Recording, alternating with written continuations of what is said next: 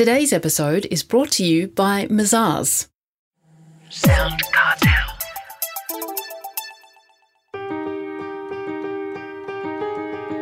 From Sound Cartel, I'm Nicole Goodman, and this is Business Essentials Daily.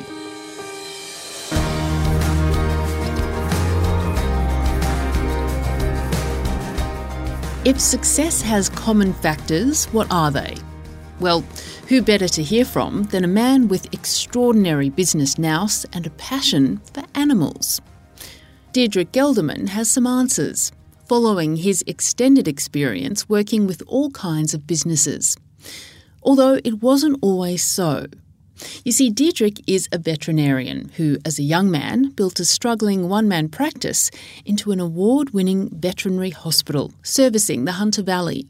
His passion for treating animals was matched by his sharp business acumen, and Diederik soon began coaching other vet professionals under the highly successful Turbocharge Your Veterinary Practice seminars. Over the years, he shared his knowledge and advice with business people including bakery franchises, airlines, architecture practices. The list is long. So, what conclusions has he reached about those common factors for success? Diederik Gelderman shares his thoughts with Heather Dawson. There's actually about 4 common denominators that I see. The first one, and probably the most important one, is a leader who engages the team and engages the clients, a leader with passion, with purpose, with vision. And I think Steve Jobs is sort of the classic example of that. The second thing that I see, and I see it rarely, and that's why I'm smiling as I say this, is businesses that do well are nice to their clients. And unfortunately, it's so hard to find businesses whose team members are actually nice to people. And there's so little nice in the world today, it's easy to stand out when you are nice. A third commonality is leaders or owners that take the time to work on the business. And as a classic example, take time out of the business to work on the business. And again, easy to say, but not easy to do. And if you look at Jack Welch and Jobs and Gates and all those, they actually had scheduled time. I mean, Jack Welch had what he called looking at the window time scheduled in his diary for half an hour every day. And then the last thing is systematising it. And you'd be a Michael Gerber fan, I'm sure. So 80% of everything in a business can be systematised, and it allows the team members to do really good things consistently well through systems. I'm surprised what you say about people not really being nice to their clients. Is that really what you found? Absolutely, yeah. And maybe I shouldn't say this, but I had a wake-up call, 25 years ago. And I was always a good vet, or so I believe, and I think you've got to be honest whether you're good or not. But one of my really good clients said to me, "You're not a very nice person." He said, "I come here because I respect you and because you're a really good vet, but you're not very nice." And that was, it was very hard to hear, but it was necessary. And when I looked at that, he was absolutely correct. And I totally changed that. And I guess I'm more aware of it now. And again, when you're going to shops and whatnot, do you often run into nice people? Well, Diederik, you started out mentoring veterinarians, but you've also worked at, for example, Brumby's Bakeries franchise, an airline company, architectural firm, Kit McGrath Centre, just to mention a few really diverse business types. So how can you do that? Because they're all so different. Business is business. At the end of the day, you've got, as we said a second ago, you've got a leader with a vision, a purpose, an overarching why he or she and also the team should get out of bed every morning. And without a leader with a passion and a purpose, there is no business. And I think Jim Collins put that together really well in a book called From Good to Great. So there's the leader, then you have the team, and team is team. Whether they're working in a vet practice or in a Brumby's bakery, you need to engage the team. They need to have a reason to get out of bed every morning and serve the clients.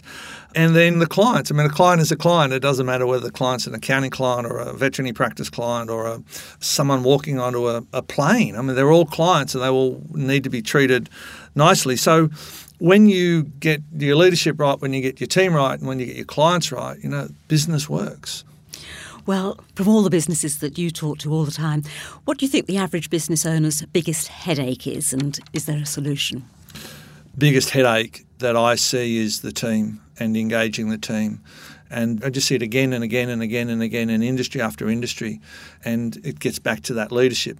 Give the team a reason to get out of bed. give them the tools to help them do their job, give them feedback, not mamby-pamby, oh, you did a good job, mate, but they want honest feedback.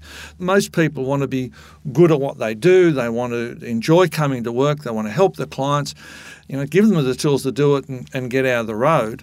And I think that's it. Now, many business owners get burnt out and disenchanted with their businesses. What can you do to avoid that? Have fun at work is a really big thing. One of the things when I work with practices, in a lot of cases, we'll put in what I call a director of fun. I don't believe fun can be left to chance. There's a practice I was working with years ago, and I walked in and they had a mood meter. So anyone at any time of the day could move the mood meter to where they felt, whether it was a good day or a bad day. And it was at a very bad day angle. And I said to the lady that did it, I said, what's the story? She says, it's my birthday and it's lunchtime and no one said anything to me. So I believe fun is really, really important to keep businesses engaged. And an owner that loves the business. And again and again and again and again, I see owners that are in the business because they feel they have to be there. I've talked to many, and I won't say I've talked them into leaving because that'd be totally untrue, but I've got them to face up to the fact that they no longer love the business. And if they don't love the business, they can't engage the team then can't engage the client, and it's a downhill slippery slope. So they need to either be re-engaged and reinvigorated, or they need to step aside and let someone else run the business or own the business. They need to sell the business and do something that they're passionate about again. Now, Diederik, you speak, present and work all over the world. Now, I'm not sure if this is going to relate to what you said earlier about being nice to clients, but do you have any views or thoughts about the level of customer service that exists in Australia and elsewhere? Yeah, so IBISWorld, who run out of Melbourne here, did a survey, and I can't remember, it was back in 2012 or 13. It's reasonably contemporaneous. And the Australian client, the Australian public, is the third most demanding of customer service expectations, or has the third highest customer service expectations on the planet. And yet, in the same survey, our customer service in Australia was rated as 10.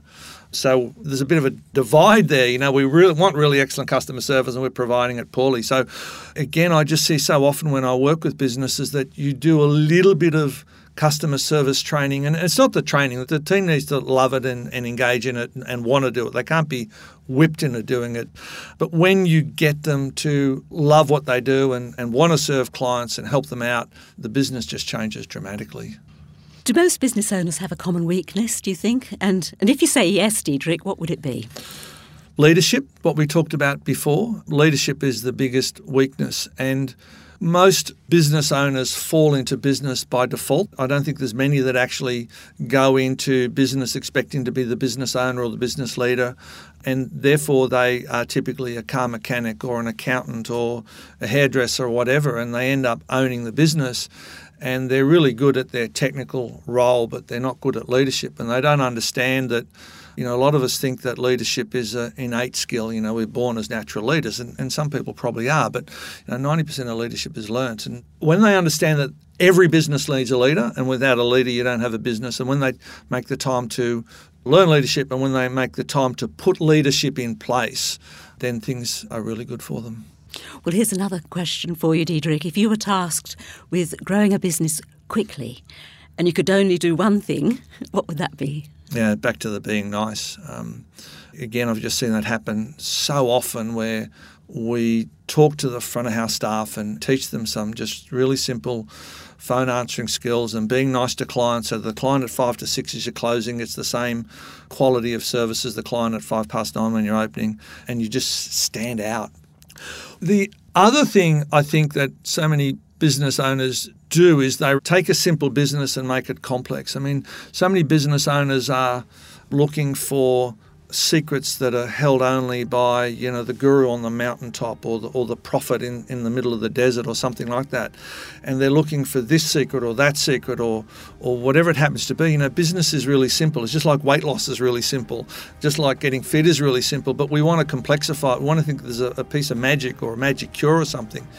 Just keep it simple. That was Diederik Gelderman.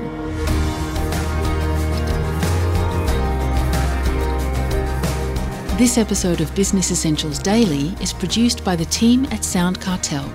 Thanks for listening. I'm Nicole Goodman. We'll bring you more Be Daily tomorrow.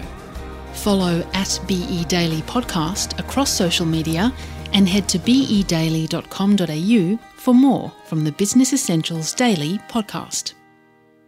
Sound Cartel. This episode was brought to you by Mazars.